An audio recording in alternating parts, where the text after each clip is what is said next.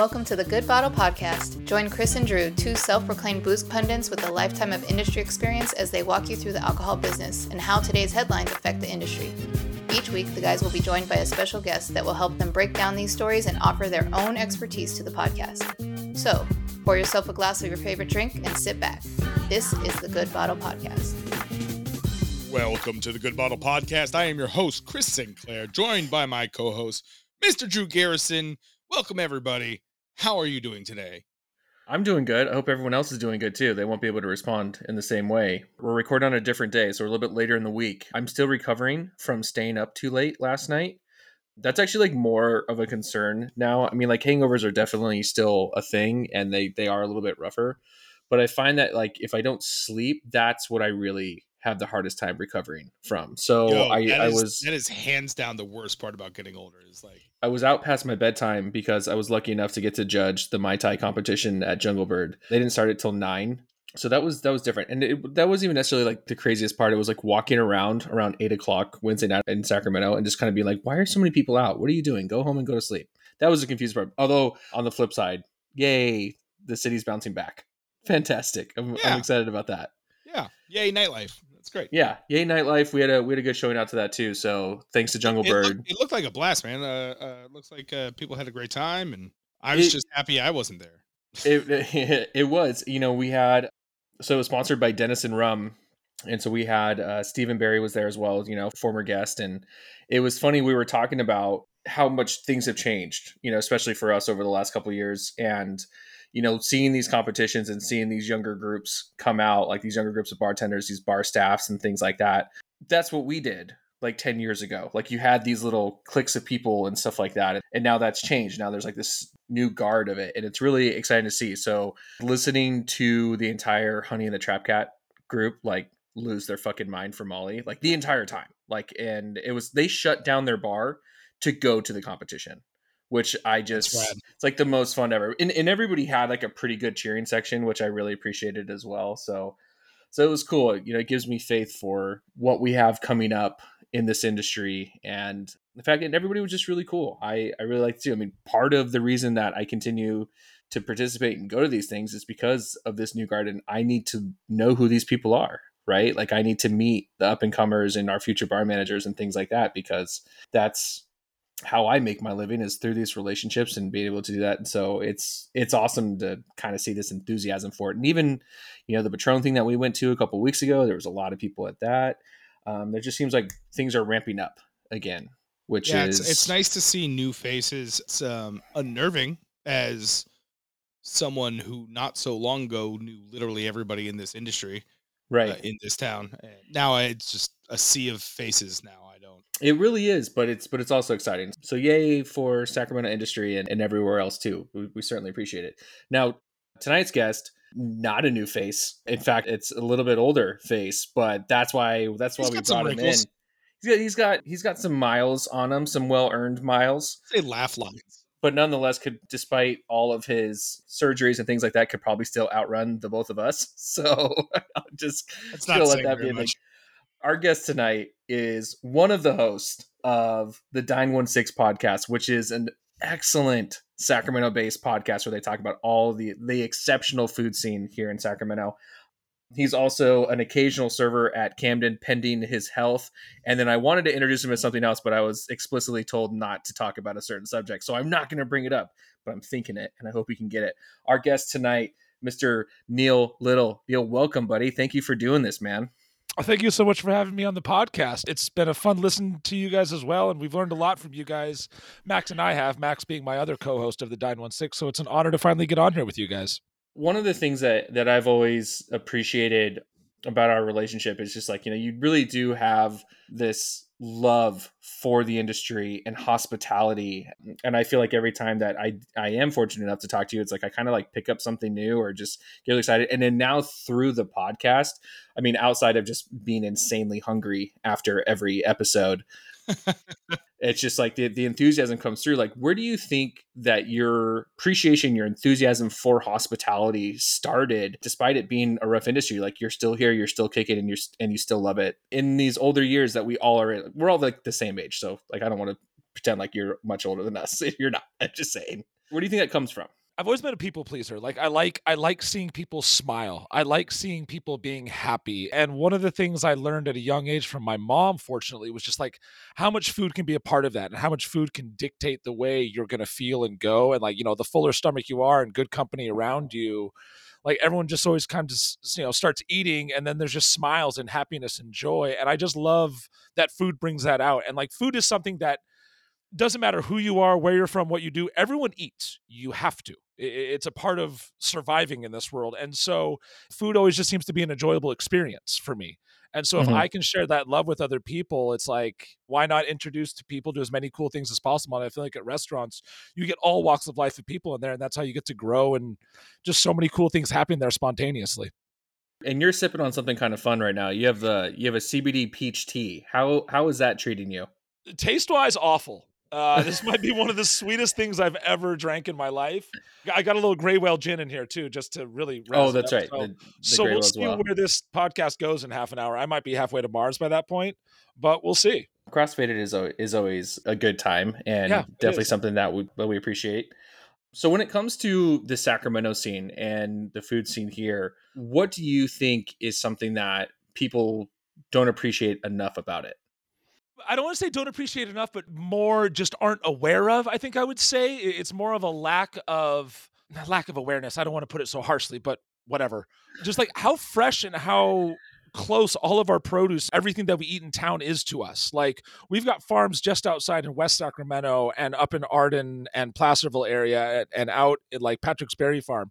And like when you eat the salad at lunch, like it was picked earlier today. It wasn't shipped in from somewhere across the country. It wasn't, it wasn't sourced from all these other places. Like, no, that came from a local farmer from the soil that you walked on to get to work today. And I just think that's so cool. And just so many people, will come in and eat and enjoy such a good meal, but not realizing like this meal came from just like 15 minutes away from you. And I think it's something that, when people think of fine dining and things like, they think like the French sauces and all these kind of things. It's like in Sacramento here, we just kind of let the food talk for itself. We don't need to add any sauce to it. I mean, a little butter doesn't hurt. Don't get me wrong. The food just speaks for itself, and it's from the grounds around here. And I love that. With your experience and stuff like that, you could kind of work wherever you want to. What makes Camden special for you? Oliver. He is... Newly American citizen? Oliver? Newly American citizen Oliver, has he changed at all in the last in the last week or two? Well, okay, I got to be honest. I've been at Camden for like 4 of the last 16 months due to my various injuries and whatnot. So I don't know if the accent has gone away in the last 2 weeks. Oliver just makes it, he knows how to toe the line between like a lot of fun, but this is also serious work. Mm-hmm.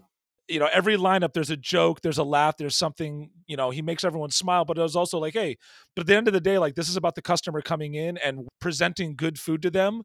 And he just wants you to know what you're talking about. Yeah. And just, he doesn't tell us a script of like, say this, and then this, and then this, and then this. It's like, no, go be yourself. But just make sure you know what you're talking about and understand these things. And like, he gives us ample opportunity. If you ever want to try something, there's nothing Oliver loves more than hand you a plastic spoon of something and talk about something that he's made. His enthusiasm is infectious as well.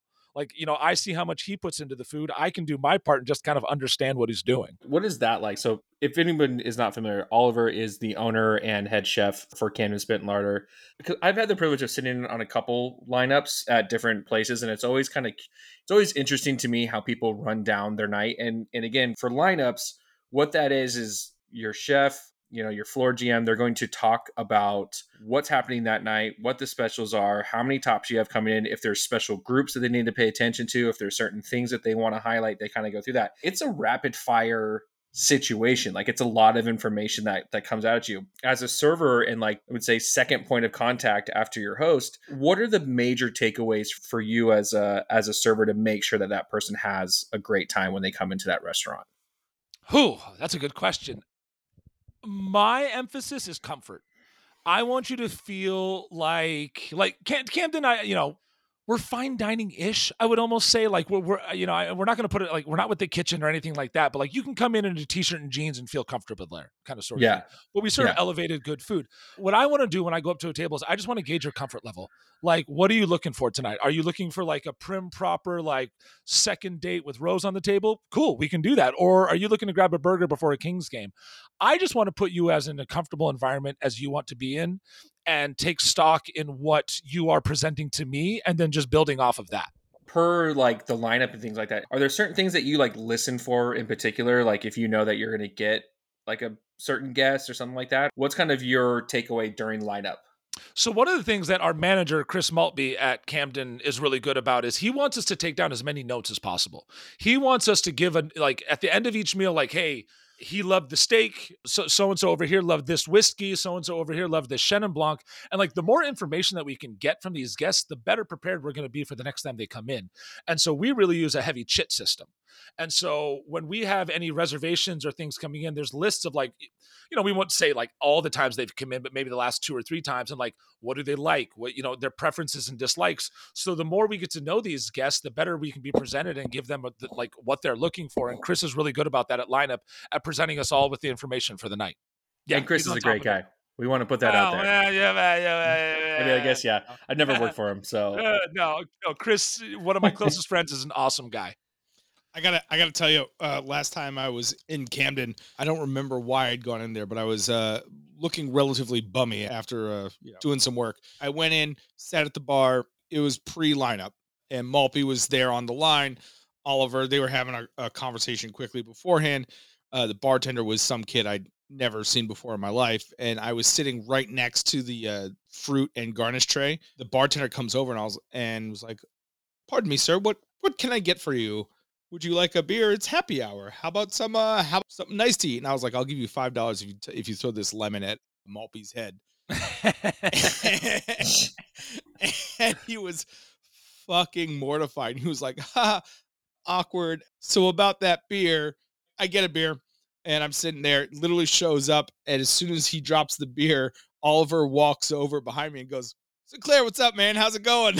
And this poor kid was like, "I don't know. Should I have thrown the lemon? I don't know. Like, this guy clearly knows some people.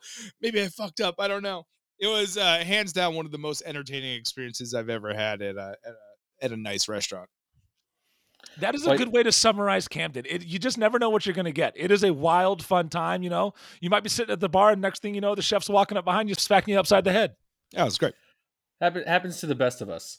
In providing like the service and stuff like that you guys do, when you go other places, how do you act? I mean, what do you think is kind of like that? Because I mean, some of the feedback that we've gotten recently is I was like, hey, what are some of the tips that we should have when we go out? Like, what are the things that we should look for, or what matters? What doesn't matter? Offer $10 to throw a lemon. $5. Yeah, okay. Outside of offering the newly minted bartender $10 to hit their boss in the head with a lemon, what are some of the things that you feel as someone who prides himself on providing such high levels of hospitality? Like, what are you looking for when you go out?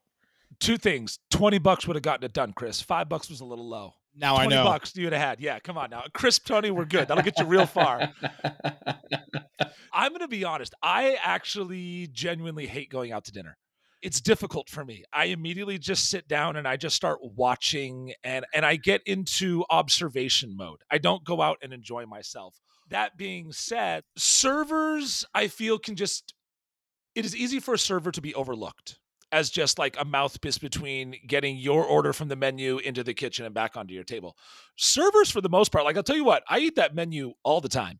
No one eats that menu more at Camden than those of us that work there. So like, ask us questions, engage with us, like, have fun. And again, like, and also like communicate what you're looking for that evening.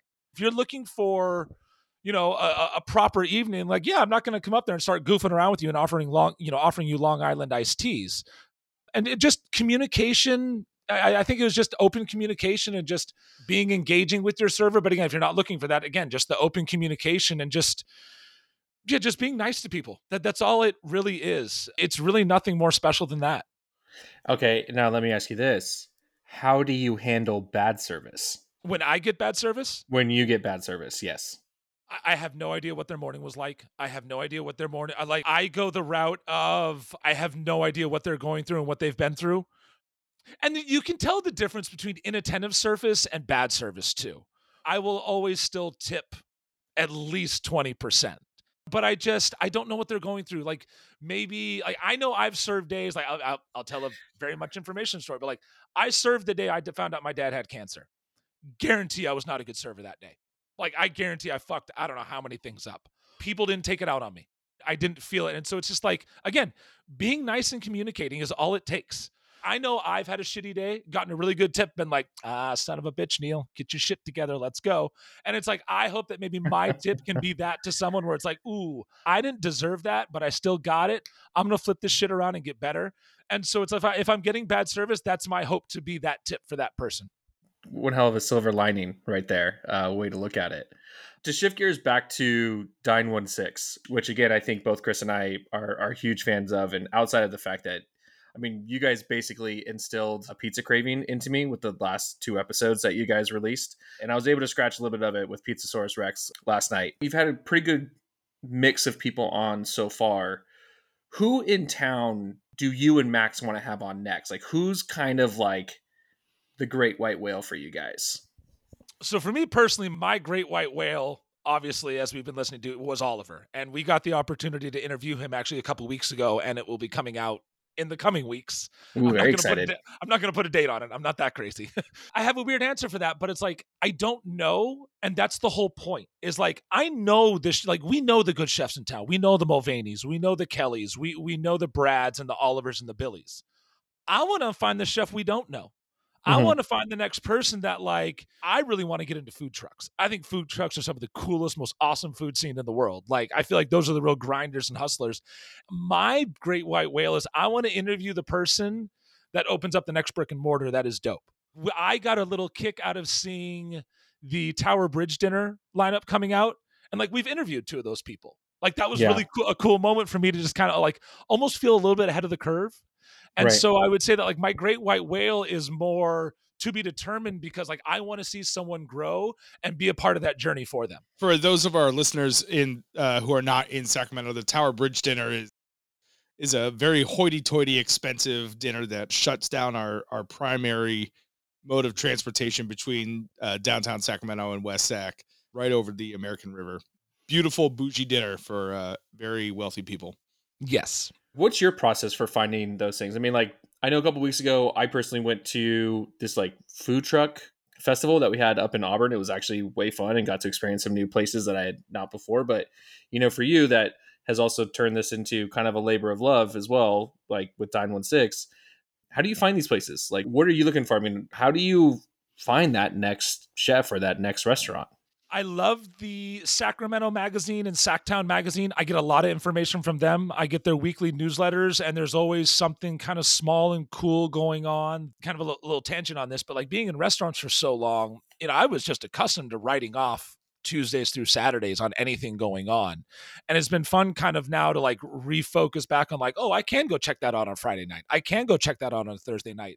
But I am so out of the loop on all that stuff that utilizing Sacramento magazine and Sacktown magazine has been really cool. Like looking at their calendars, like the old school way, like our parents did, you know, looking at like the pink pages in the Chronicle. But like I get a lot of information through them. Like I last year went up to, or was it 2 years ago, went up to the Mandarin Orange Festival up in Auburn. That was cool. Didn't know that existed.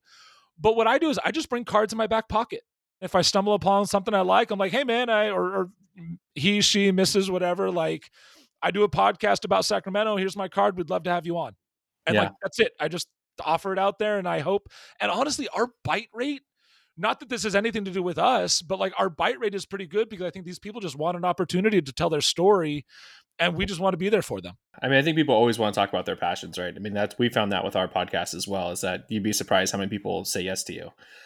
Okay. So before we move on to our top stories, last question. If I'm going out on a Wednesday night and I want to spend right around $100, we're, you know, new to Sacramento, where are you sending me? You're pulling my own questions on me right now? I pulled that question on mine. Listen, Let's go. I'm an active listener. Okay? I need a little bit of context here. This is a difficult question. So $100. $100. Coming in from out of town or from Sacramento? Out of town. Out of towners. Oliver, I love you, but I would say Bincho Yaki. Oh, I would go Bencho. Yeah. That is now, I have a hard time saying that because I don't like telling people from out of town about that because I want to keep that as like a little Sacramento thing. But at the same time, I want them to thrive and be wonderful. So I would right. say Bencho Yaki. Sit outside, live a little bit, have a little Fast and the Furious go by you on 10th Avenue, but you'll enjoy it. I think it's really, really cool. I think they're doing some awesome stuff there. And I'm a big tapas style person. I don't like big meals. Let me try like 19 different things. Yeah. That's definitely the stoner in me. But I think Bincho would be my, and hell, if you spent $100 there, good for you. Chris, do you have an answer for that? I mean, Bincho's that's a really good answer. I think it would really depend on the people that I had in front of me, what their vibe is, because like I said, context. Yeah, context really matters. $100 will get you pretty far in this town. It's one of the things that, in our industry, a lot of liquor reps, they've got their T&E budgets. They go out and they spend, and they're always stoked when they go to Sacramento because they're not spending $400 on a dinner. The dollars definitely go a little bit further for sure. But if you're looking for something fancy schmancy, man, I send people to Ella because it's, the service is fucking impeccable. I love Waterboy. Quality and quintessential Sacramento food. Mulvaney's too. Honestly, personally, I'm going to catch a lot of flack for this. I personally, have not had amazing food at Mulvaney's. We're going to have to end the podcast right now because... and I know that's a divisive comment, but service has been impeccable. I've enjoyed the bar plenty of times, but honestly, the food has been, the handful of times I've went has not brought me back in. So that's my bad. Sorry, chef. It is what it is.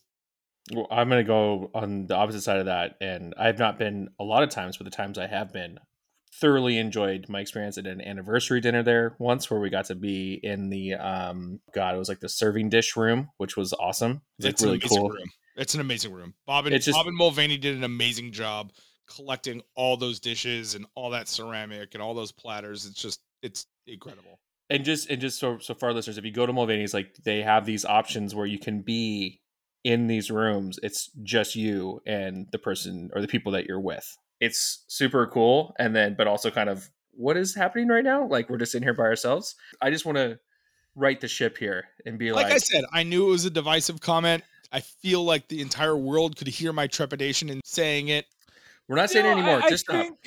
I don't think there's anything wrong with it. Like you didn't bash anyone. You haven't had a few good meals. That is what it is. There's nothing wrong with that. Obviously Mulvaney's is doing fine. Yeah, they don't need me. In spite of you. Yeah, I don't think it's. Yeah, I think I think honesty is better than it was great, and you're like, ooh, no. It's like I think you saying that will make me trust your word more. To be honest.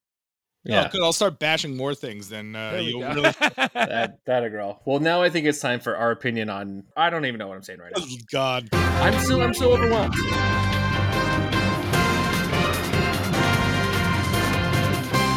I just have this image of like Patrick Mulvaney like busting into Bodega and just beating your ass. Like I don't know. I guess that's what that's all I can see right now. He would have to remember my name first and not just call at me and everybody else chef. It's worth it. And I'll be like, it was that guy. It was that guy the whole time. Our first story that we're going to cover is actually going to be a little participation is required for it. So I'm going to need both of you to grab your buzz balls.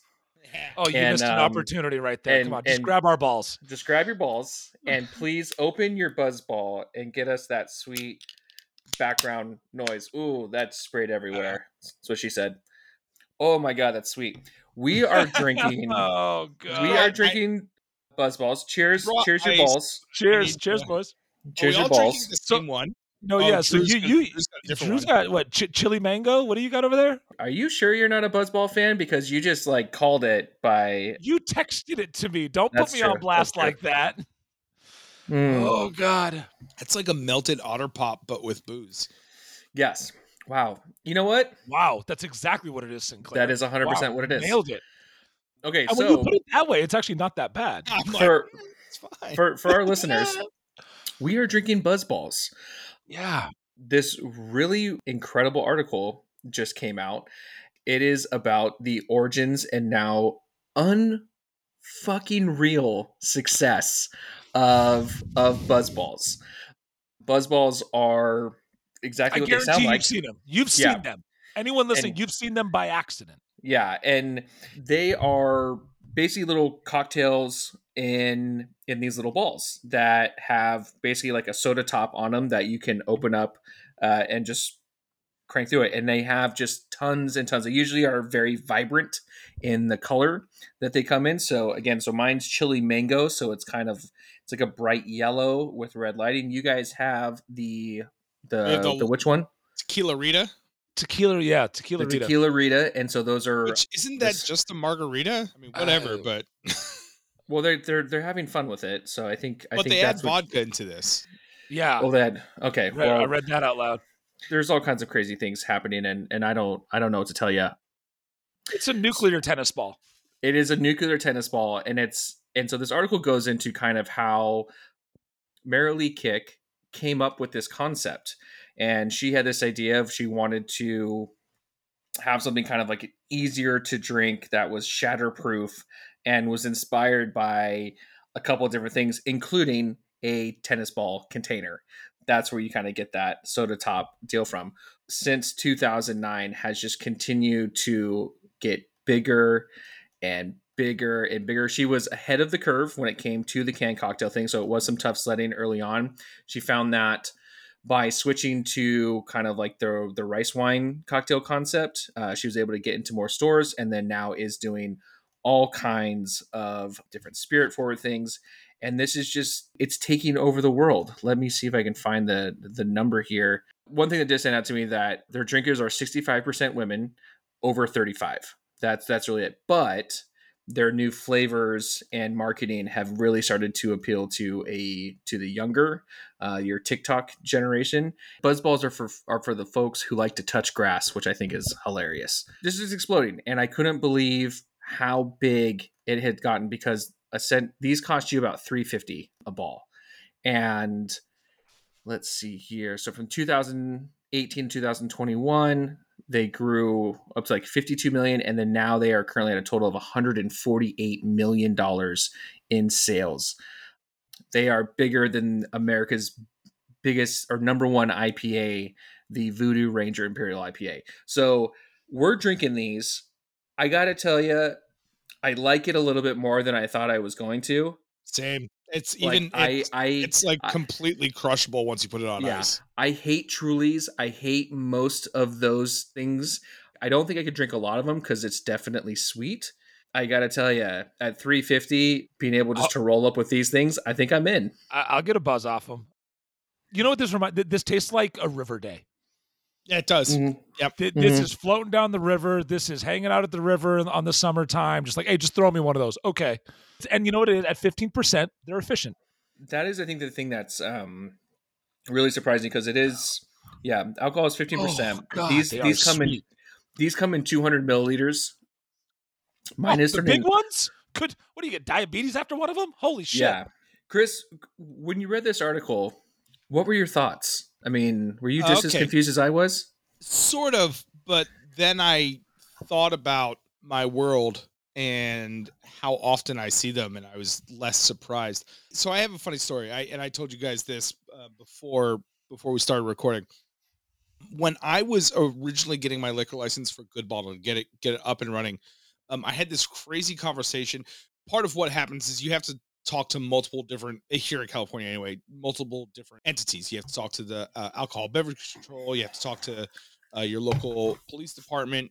You probably have to talk to your city planner, and all three of them theoretically talk to each other, even though none of them do.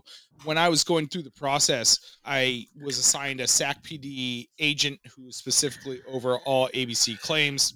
She called me while I was in the car with the district manager for what is now RNDC.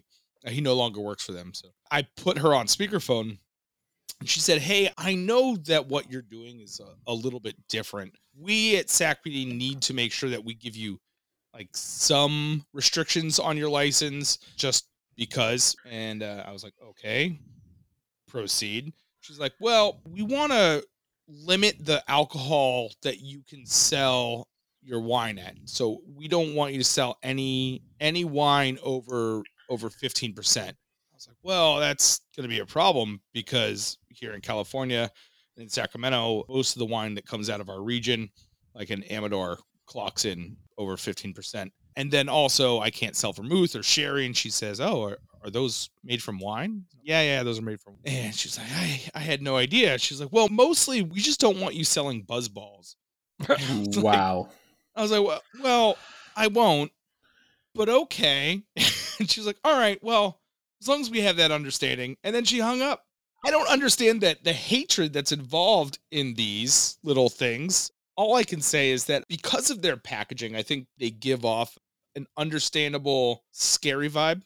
Well, to in people this who don't in this consume. article, it's described as like it has joined the ranks of the empty McDonald's fry box, the plastic wrap of a Black and Mild, and then now your empty Buzzball as now kind of like the litter that you see on the streets now. They definitely don't give So you the vibe that is like classy. I gotta push like, us being in Sacramento. I don't see that. Do you guys? I don't see them in the street. I don't see them in the street. So one of the things I noticed in this article was that it's very Midwest. That there's a lot of Midwest in there, and I'm wondering if these are, and of course, us being in Sacramento, we're not a college town. I would love to see the statistics on how closely these are sold to college towns and their sales then, but also on another kind of on a little different vein. But they talked about how she used to be a former high school teacher. These are aimed for 21, if not younger. Let's be perfectly honest right now. Yeah, and it's actually something they do get a lot of flack for and have got into a lot of legal disputes. They just recently launched in the UK and are now facing those issues there, that the marketing is very much so geared towards people who are younger and more than likely younger than 21. So it's definitely an issue. And then like when you consider a lot of the names, like I did like how they changed it, to to something like the porn star martini, as if that wasn't a drink forever already. It's definitely interesting to kind of go through this and see the people that they interview. Like they're like devout Buzzball people. Like one lady was like people just expect me to show up with a bag of them. I'm kind of like, I don't know if that's the reputation you want. And the other one's like, it's just a lot easier than carrying around a beer bottle. I can get a little bit of a higher buzz. I'm kind of like, I was like, who are we catering to here? So this takes me back to my first word here: efficiency. That is what these are. Like they don't want to carry around a 6-pack of beer because that won't get them drunk enough. That's really what they're saying at this point. And they do have a very deep selection of options here. I mean, there's like strawberry Rita, pineapple jalapeno. Yeah, Chris, what's the chocolate one that you got? I'm gonna crack chalk teas. Can you please open that and let us know if that was the biggest mistake of your life or not?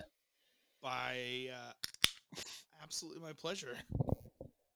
I gotta tell you, off the nose, I'm a fan. Pinky out, love it. Well, it's only for the sheer size of what I got going on. How are the tannins? Gotta activate all my senses. Wow. It's fucking chocolate milk with booze in it. It's better than the tequila Rita. I got to be honest. I had the option between the two, and I couldn't bring myself to buy those. Now I think I regret it. I want to blend this up with ice. This is fire. This is so good. These are summertime. This is what summertime tastes like to me. Now, do you think that this company makes, some of the same mistakes that ones in the past have, where they're kind of like, we're having so much success with this canned, article, like let's come out with a real spirit, or do you think it's like, no, this is your niche, don't change lanes? I just read the ingredients for the chalk teas. I gotta read this to you guys. Premium vodka, orange wine, and cream with natural flavors. You think they're getting natty wine and throwing it in here? No, I bet this is more like that Italian orange wine. This is the Italian orange wine for sure. Well, the article talked about how that's a loophole in what they're doing. Yeah, because like on the chillers, those are the ones that they can sell to everybody, or to anybody that has like just like beer and wine license. They can do the chillers on that. And one of the things that's like really impressive about this woman as well is like she's kept everything in house and has been able to keep her costs down. And at one point, when she was really pushing it, I mean, she was hitting 20 accounts a day Which I always tell new reps, it's like if you're not going to at least 10, you're not going to make it in this business. So, I mean, she was doing 20 and now she's a millionaire. So she was doing 20 as a noob also. Yeah. Like that's sheer, As a side hustle. man, that is. And I got to admit, with each sip, I enjoy these more and more. I need to get some ice for mine. I honestly thought I was going to be in pain drinking this, but well, that might not happen until tomorrow. This is I don't know, but they talked about no hangover. They talked about no hangovers like 3 times in that article. But I also think that they might have been like talking to a younger audience. Like I remember who when doesn't I get hangovers. Like when I used to, I used to not like get them, and now I do. But so they have Lotta, Pina Colada, Forbidden Apple, Strawberry Rum Job. Oh my god, there's just I love the Strawberry Rum Job.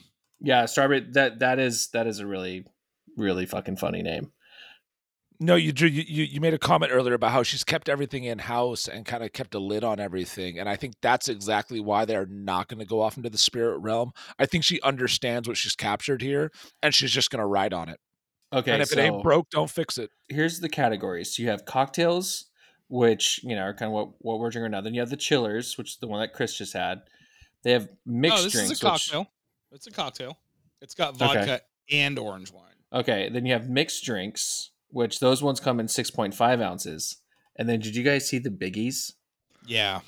I just saw a picture. So biggies are 1.75 in the same shape. So they look like these little like bowling balls. Yeah. And on those ones, they do the chili mango, the chocolate teas, the tequila Rita, strawberry Rita.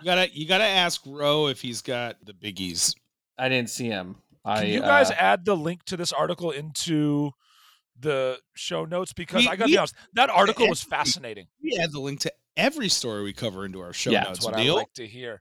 Did you guys watch the YouTube video they showed about building the little buzz balls? I did not. No. It's only like 2.5 minutes. It's a machine. It is a factory. It is impressive. Oh, they have espresso martini now too. Ooh. So I wonder if they found a way to actually make it good. Talk about divisive statements. Jesus. If there was a flavor profile that you would like to see Ballz do, Neill, what would it be? Off the top of my head, kind of going on theme with what I'm drinking tonight. Give me something peachy. Give me a peach ring. Give me something like that. I think that would be a good buzzball. Okay, Chris, what about you? If they could carbonate, give me a mojito, man. Oh, that'd be a good one. I can't believe that they don't have one already. I'm going back and forth between all these ones. I feel like a mojito's a pretty standard flavor profile. Yeah, like that shit would crush. I mean, they have horchata. I mean, come on. What are we doing here? How do you not have the mojito? I think they need some more coconut. I'm not seeing enough coconut here. What's going on? They had a colada. Yeah, I know, but they need more. We need more coconut. I need more cowbell. Yeah, I was going to say. So basically, when you see these buzzballs a painkiller would be fun. Painkiller would work. When you see these buzzballs out in the wild, grab one. Treat yourself. They're actually not bad. Like $4. We'll let you know how we feel tomorrow, but for now, treat yourself. Grab yourself a buzzball. Can we do a quick segment to add into this episode tomorrow? Like tomorrow at 9 a.m. Yeah. How do we feel right now? Like, oh my God, kill me. Hang on, I gotta take a picture of these just so we gotta document that shit. That was, God damn it! I'm gonna keep drinking this. Yo. Okay, so now on to a topic. Chris, you said this to me weeks ago, and I didn't believe you. It's actually very much so a thing. What is happening is the National Restaurant Association has come under fire because it has been revealed that the funds that they collect from restaurants all over the United States, where people have to pay to get different licenses and serve safes, which are just like educations on proper food handling, they're using that money to lobby to keep minimum wage low for restaurant workers, which is just absolutely insane that you have all these people contributing to this, and they're taking the association is taking that money and actively keeping our service industry paid as little as possible. So Neill, being in this industry for as long as you have, reading this, learning of this information, you had mentioned that you actually have to take this test tomorrow. Now you're going to boycott. What are your thoughts? What's going through your head when you're reading this? Well, I have to tip my hat to you because you got me nice and buzzed and then threw me this little pot of gold to go off on. So this is going to be fun here. First of all, I think we can establish that any kind of NRA of any sort is a piece of shit. I think we can start there. This has been an issue of mine being a server for a long time, this whole like tip culture and now finding out that like we're paying into like first of all, the serve safe, for those of you who haven't taken it, it's like some of those mundane, boring questions you can ask. Like, there's absolutely nothing you learn from it. You click through some things. Like, we know these things. We work in restaurants. We understand 32 degrees. We understand the different temperatures of things. But finding out that they're the ones fighting to keep our wages low, I think is ridiculous. I think the tip culture needs to go. We're the only country in the world that actually does it, which is utterly ridiculous. And like, if everyone else is doing it and we think we're doing it better, we're probably doing it wrong, just as history has shown us so far. I don't understand this notion of like, why don't you just pay people a livable wage? And I understand that. I don't blame any single restaurant owner for this right now. This is how the standard has been set over years now. Tipping started on trains going across the Trans-American from the East Coast to the West Coast back in the 1870s, I believe it was. Post-emancipation. Yes, there's a fantastic through line on it. I highly recommend everyone find that episode and listen to it. But yeah, it was for the slaves to get money, and we've just kind of transitioned it, and it's somehow been the only real industry that's continued built upon this guise. And Chris, I would love to hear your point of view in this on being an owner now, but it's like me as a patron, I would love to just go in and know the exact price I'm going to pay with something. Like add the 20% on top, add the tax on top. Like if I know, like it, say it becomes a $25 burger, but if it becomes that I know the server is going to get a livable wage in the kitchen and all that stuff, and I know that when the bill comes, it's going to be $25, I'm okay with that. Like I can never go out to a dinner and know how much I'm going to spend going out to it, even just looking at the menu, because taxes and then tips and all these things, and finding out that these restaurant associations we're paying into are fighting us. Like I would rather just see one straight number and pay it at the end. I don't know if that really answered your question, but that's where I went. I think it's the right response. I mean, again, this is since 2010, these certifications and things that servers have paid into has generated $25 million in revenue for this restaurant lobby. We haven't said it yet, but it also should be noted that ServSafe is mandatory. Yes.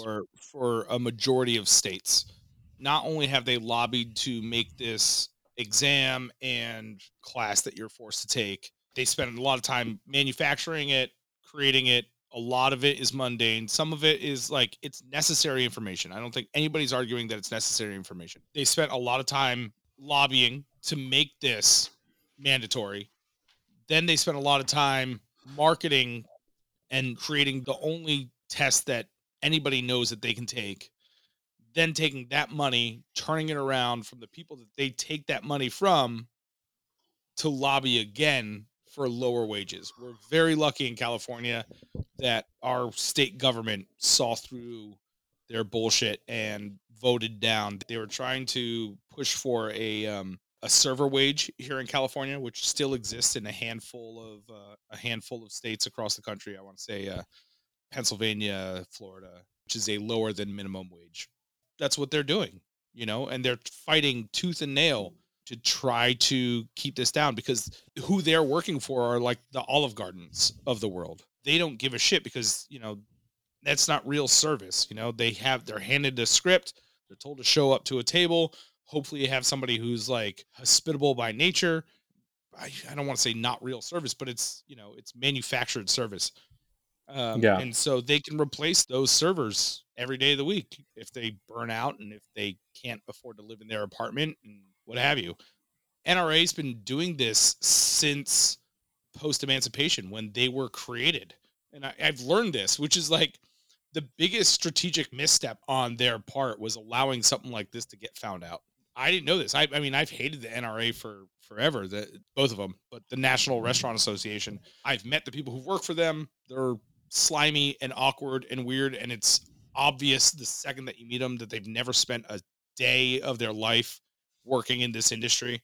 Everything that they work for is counterintuitive to anybody who's spent any amount of time in this industry. Do you guys think that there's anything that we could do about it? I mean, because it just seems like there's this huge machine going that, and obviously, like I said, 25 million over the last 12, 13 years. What can you do as an industry professional at this point? Get involved with One Fair Wage. They're a startup political group formed by restaurant owners and employees, people who are service industry through and through. One Fair Wage. They've seen the success. They help fight down the National Restaurant Association here in California. They brought to light and worked really diligently with California representatives to make sure that what the National Restaurant Association was doing here in California did not pass. And it didn't pass, and now their work's not done, and they're continuing this fight. That's the easy step. Get involved with One Fair Wage. I follow what Chris said there. I got to be honest, I don't know. This is something that's frustrated me for a while, but I don't have the answer to it. Hopefully someone smarter than me does, and it sounds like the people Chris were just talking about are the people to follow, but I don't know what the solution is, and so I don't want to offer any kind of bad advice on my side. I think the biggest mistake is assuming things are hopeless. These guys, that's what they bank on. They spend millions and millions of dollars every year making people like us feel like everything is hopeless. And if we feel like things are hopeless, we're not going to stand up. We're not going to do anything. We're not going to say anything. They profit literally and figuratively over the fact that we feel shame about sharing our voices.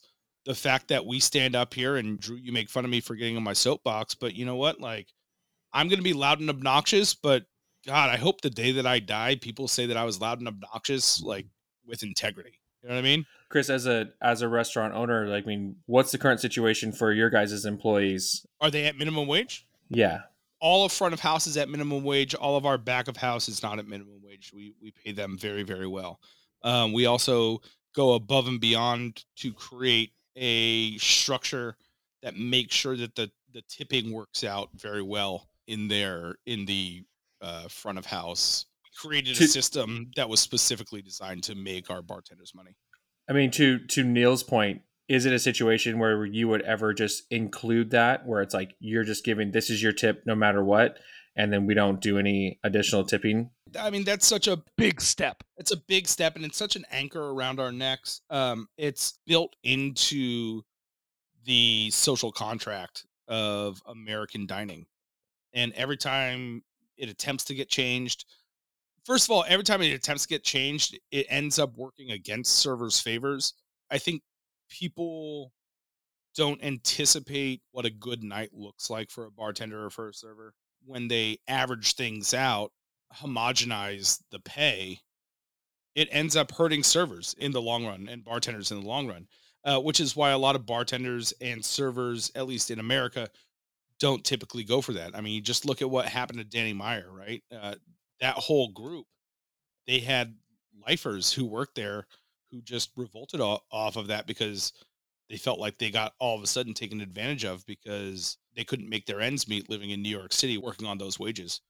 Well, I just say don't give up, okay? Because that's what they want you to do. Don't give up. You can be a leader. I don't know about being a leader, but you can get educated and you can talk to friends, and especially in this industry, and like share the story. What pisses me off probably more than this is that the USBG hasn't said shit about this. The United States Bartenders Guild. Look, well, you want to talk about an association I don't like. Yeah, and that's fair. It's an organization that has great potential, but has fallen so far from grace. This is a professional organization that is meant to train and educate and guide people in a healthy, meaningful way forward in their career.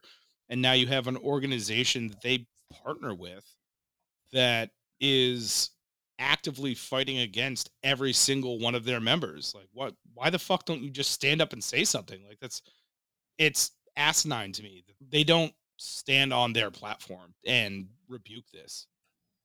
I think it's time to move on to my favorite segment. You know who's dope? Them over there. That's right. It's time for Dope Follows. We're going to tell you who you should be checking out. Not just Instagram accounts, not just books, not just everything. Whatever we think is dope. I mean, maybe it's a podcast called 916. I don't know. Maybe that's something super dope that you should check out. Neill, for you, who's your dope follow this week? So I'm going to take my own little offshoot here, but I'm going to say go check out the kitchen at JJ Pfister out off 50. I don't know if that's Rancho or it's wherever. Rancho Cordova. It is Rancho, yeah. A dear friend of mine, Taylor, is the head chef out there. She cooks the best burger in Sacramento. I will stand on that soapbox and say it.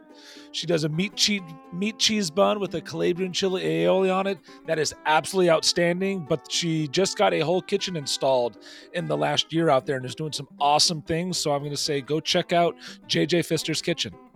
Love it. Chris, who's your dope follow? My dope follow is, in fact, One Fair Wage. Love that. She just double dipping. That's right. We have two. we have the number 1 Fair Wage _official, and we have One Fair Wage spelled out, all one word, CA. One Fair Wage CA. So specifically for us here in California. Both of those, I strongly suggest you follow. At least stay in the know. You know, you have the resources. Please, please, please read this article. It will lead you in a rabbit hole, or at very least, it'll just illuminate some things for you that in this industry that we fight with. Not only do we fight a stigma of our profession, but now we're actually literally fighting for our livelihoods, and that's bullshit. I'm going to change gears big time and change the tone, and I'm going to recommend this account on Instagram, and it's called Your Daily Dose of Cringe, and cringe is spelled with a K. This is an account that shares some of the cringiest videos you will ever see in your entire life in one place. And on it says, Your Daily Dose of Cringe, try not to unfollow challenge. And I got to tell you, like when I first read that about a week ago, I was like, I can probably handle this. I've almost unfollowed this account like 13 times already because the videos are so brutal. And it's still like, I'm not completely conditioned to it yet, but you're just kind of like, I can't believe that people put this out online. It's so funny, but it is also just like, if you just want to be wildly uncomfortable, follow this Instagram account. I think they're on Twitter too, because I think I saw one of those the other day, like some guy getting smoked by a massive train. No, it's not even stuff like that. Their favorite thing to kind of highlight are these people who think they're animals. And I went down the rabbit hole when I first started following them, and it's like a serious thing. Like it's not like a fetish, like the furry kind of thing. It's like, no, if you're a fox, like you think you're an actual fox. There's videos of how to pounce like a fox and move like a fox, and that's the kind of cringe that I'm talking about. That's your daily dose of cringe. No one's getting hit by a train, but you're gonna see someone on all fours jumping around like a fox. I think those were some pretty dope follows. Definitely follow Chris's. The Music for the Good Bottle podcast is orchestrated by Leon and Chase Moore, produced awkwardly by us two guys, with editing and post-production support by Ryan Donahue. If you've enjoyed this episode, we've asked that you subscribe and please leave us a 5-star review and share it with your friends, because you have those and we don't. Simple things like that make a huge difference to us. Thank you very much. You can also follow us on Instagram or Facebook, The Good Bottle Podcast, or on our personal accounts. Mine is DGarrison6. Chris is Chrisin Flair. Neill, where can they find you in the 916? At the 916 on Instagram and on Twitter. And please give us a listen on Spotify or Apple Podcasts. It is at DINEONESIX, no dashes. Still one of the best podcast names. Oh, dude, it's a great name. Max nailed that one. Yeah. Kudos to you, Max. You're fucking stud, man. Love it. As always, we'd like to thank you for tuning in and listening to this buffoonery. If there's anyone you think we should talk to, reach out to us and we'll make sure Drew gets nice and drunk to ask. And you know I do it because I care, you guys. And what we're going to start doing, per producer Ryan's recommendation, is a different toast, or you're going to learn about toasting with each one. So just so you guys know, toasting started with the Romans. And the reason they did that was to clank your glasses as hard as you could together, because killing each other with poisonous wine was so prevalent that that's how they would deter each other from poisoning each other. They haven't gotten nicer in Italy, because now while you're toasting in Italy, if you don't maintain eye contact, you are cursed with 7 years of bad sex. So, fellas, I know my screen is frozen, yours is not, so just look at us. Cheers to you. Cheers to everybody at home. Don't break eye contact. Keep your sex life good. Cheers. That's the most Donahue thing I've ever heard.